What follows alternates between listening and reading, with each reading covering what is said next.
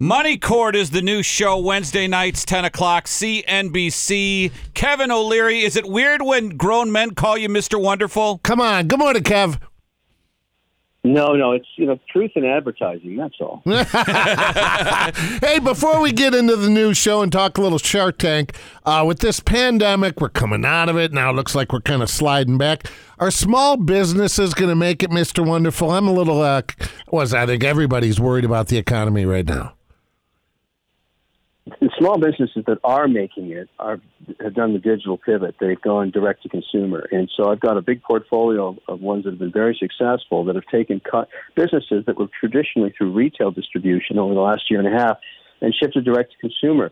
But it has caused a lot of trauma in the economy because people's behavior and purchase behaviors have changed so much, and they're not going back. And it's caused let's call it a friction in the economy through litigation, because let's say you're running an office tower in Boston, and 40% of the people don't want to go back to work anymore, and you've got a bunch of tenants that are not paying their rent, you're going to sue them. And we've got in the caseloads in America now, we're years behind on business litigation because you can't get a docket time. You can't get in the court. You're waiting. You're thousands of cases behind. And so the whole small business situation is moving to arbitration, hence Money Court. That's how the show was born. Was it born for you? Did they create this and come to you and say, hey, we got a show? I mean, I would assume that this is right up your alley. Yeah, it was that way, and we had a long negotiation and talking about the format and thinking about who would work together. And when you create a new format, you don't know with certainty if it's going to work. Because this is not like the other judge shows where somebody, eats your homework or somebody steals your lawn patio furniture. That's not what this is. This is real litigation. So these people have filed lawsuits and they're signing a contract, and they're, as one said to the producers, look, I don't like this Mr. Wonderful guy, but I trust him. So I'm going to sign this thing, and we're going to have our case heard, and we're going to try and resolve it. And we have. I mean, what's interesting about these situations is you're going to see yourself in these cases. It's happened to you or somebody in your family. It's remarkable stuff, because when you think about what happens in America, 65% of new jobs come from small businesses, and those are generally founded by family members. And so you may be a few generations old or maybe brand new, but when you put money into a family and it starts a dispute, it rips the family to pieces. And you see a lot of this in Money Court, and it's heartbreaking, but really compelling television. Yeah, the new show is called Money Court. The main judge, the host of it, Kevin O'Leary, is with us. Do the litigants, I've often wondered, do the litigants have to abide by your decision ultimately? Yes, they do, and that's the nature of contractually agreed to arbitration. And I'm proud to say in the cases, the way I look at it, Ada Pozo is a former federal judge. She sits to my right, and Katie Fang is a trial attorney. Contract law is her specialty. So they read these cases. They've got the law nailed down, and they have their opinions about what the law says I should do. But I don't always listen to that. I'm trying to solve for what's right for the business to keep it alive.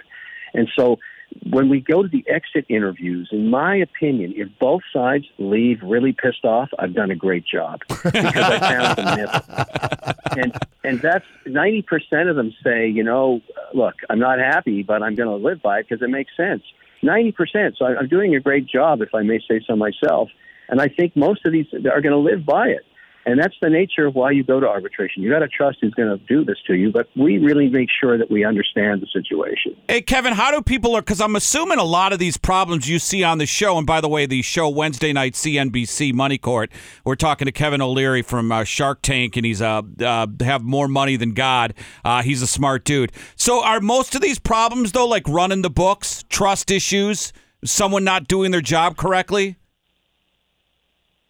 It's everything. And I got to tell you, when you first see the case and you read the contract, you make one assumption. Then you actually hear the litigants together in front of you, and you start to, as I say, peel the onion. You learn something else. You don't see it coming from the left to the right, and it completely changes your opinion of what's going on here. And also, people are not always forthcoming with the truth. And Ada Pozo has a BS meter like you can't believe. She goes nuts when you lie to her because she just never could stand for that when she was a federal judge. And she rips their flesh like weasels. So it's sort of, we got it all. We're trying to find out what's the truth and what's fair and why is this really happening. We have cases where people are making wild amounts of money. They're successful, and they're still suing each other. It's crazy. They're suing each other out of success. They don't agree on how the money should be split up, and they're both rich. It's nuts. And these inter-family disputes are brutal. They yeah, I bet. I remember when we were shooting one of the cases, the mother suing the daughter, and I looked over to my right, and all the technicians were watching the field monitor, the line feed cut from the truck. They weren't doing their jobs anymore. They weren't making television. They were watching television. I thought to myself, oh, my goodness, we got a monster hit here. Yeah. Even the people in the like and it is. You can't stop watching this stuff. I mean, I don't know what's going to happen till the end. And every time there's a crazy twist and turn, people get really wonky when it comes to money. And that's sometimes money is a great thing. Sometimes it's the root of all evil. And you certainly see both sides of that on Money Court. Well, money doesn't have feelings, though, Kevin. And I was telling Jerry yesterday when we were talking about you coming on. And I'm not saying this because you've been on, because we've interviewed all the Sharks. I would pick you because I know if I'm in business with you, you're greedier than everyone else. You want to make money. And that's a compliment. He laughs. It's important to make money, and I try and structure deals, and I always feel I should be invoicing the Sharks from everything they've learned from me over the years. But they're all still grasshoppers, and they're learning. It's fantastic. Hey, but at the end of the day, I'm trying to solve her case. I mean, I want the company to survive. I want the business to make it because that's the mother lode. That supports the family, supports the employees, supports the customers. It supports the brand. It's everything. You don't want to destroy that just because two people can't agree. Yeah. Yeah, Kevin, I recently started a TikTok account so I can spy on my two older teenagers, and I don't post videos, but I see Barbara and Lori are on TikTok. Please, Barbara should just stop. Promise me you'll never go on TikTok. My fastest growing platform right now is TikTok. Oh, it's gosh. growing like a weed. It is. But I'm not doing the stuff Barbara does. I'm doing something a little different. But, Barbara and I are very close friends. We really are. She's great. After all these years, I still buy her a new broom every year so she can fly out to the Shark Tank. Kevin, I know you're a connoisseur. Give me a great wine under $100. Top of mind. Well, I'm very proud. Well, 97% of wine in America is sold for under $15 a bottle. That's 97%. Oh, wow. I know that because I'm a big part of that business.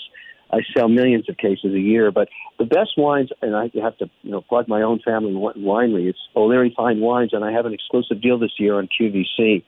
So they provide the shipping for free, but, get any case of my stuff, it'll knock your socks off. I make wine for my family, and they're really tough. Wow. So Where's the vineyard? She's almost a sommelier, so she can taste the Chard that she likes, and my Chards have won 5 gold awards. Oh, I love a good Chard. Nice. Hey, Kevin, are you, it's funny, we're just radio guys, but we try to stay ahead on what's going on. I'm a big crypto guy. I think it's the future, and if you don't jump on things, you're late to the party. But are you in crypto? Do you think it's a moneymaker? I am. I've been getting into crypto since 2013. It's 3% of my portfolio right now, but I'm going to be increasing it to 7 by the end of the year, it looks like. There's a lot of interesting things going on in digital payment systems, DeFi, tokens, stable coins, in addition to Bitcoin, Ethereum, and some of the other blockchains. I'm very intrigued. I think it is a very efficient thing. And I think the regulator over time is going to get more and more accommodative towards a digital economy. And it'd be good if regulation came to just get more institutions into the buying mode. So I'm looking forward to continuing to work in this space. Yeah, I agree with you because people say, well, if the government gets involved, and I go, well, then it's more legit. It'll be good in the long run. Well, we'll be watching. Yeah, the truth is that most institutions have not gone to crypto because they can't be compliant with the regulator.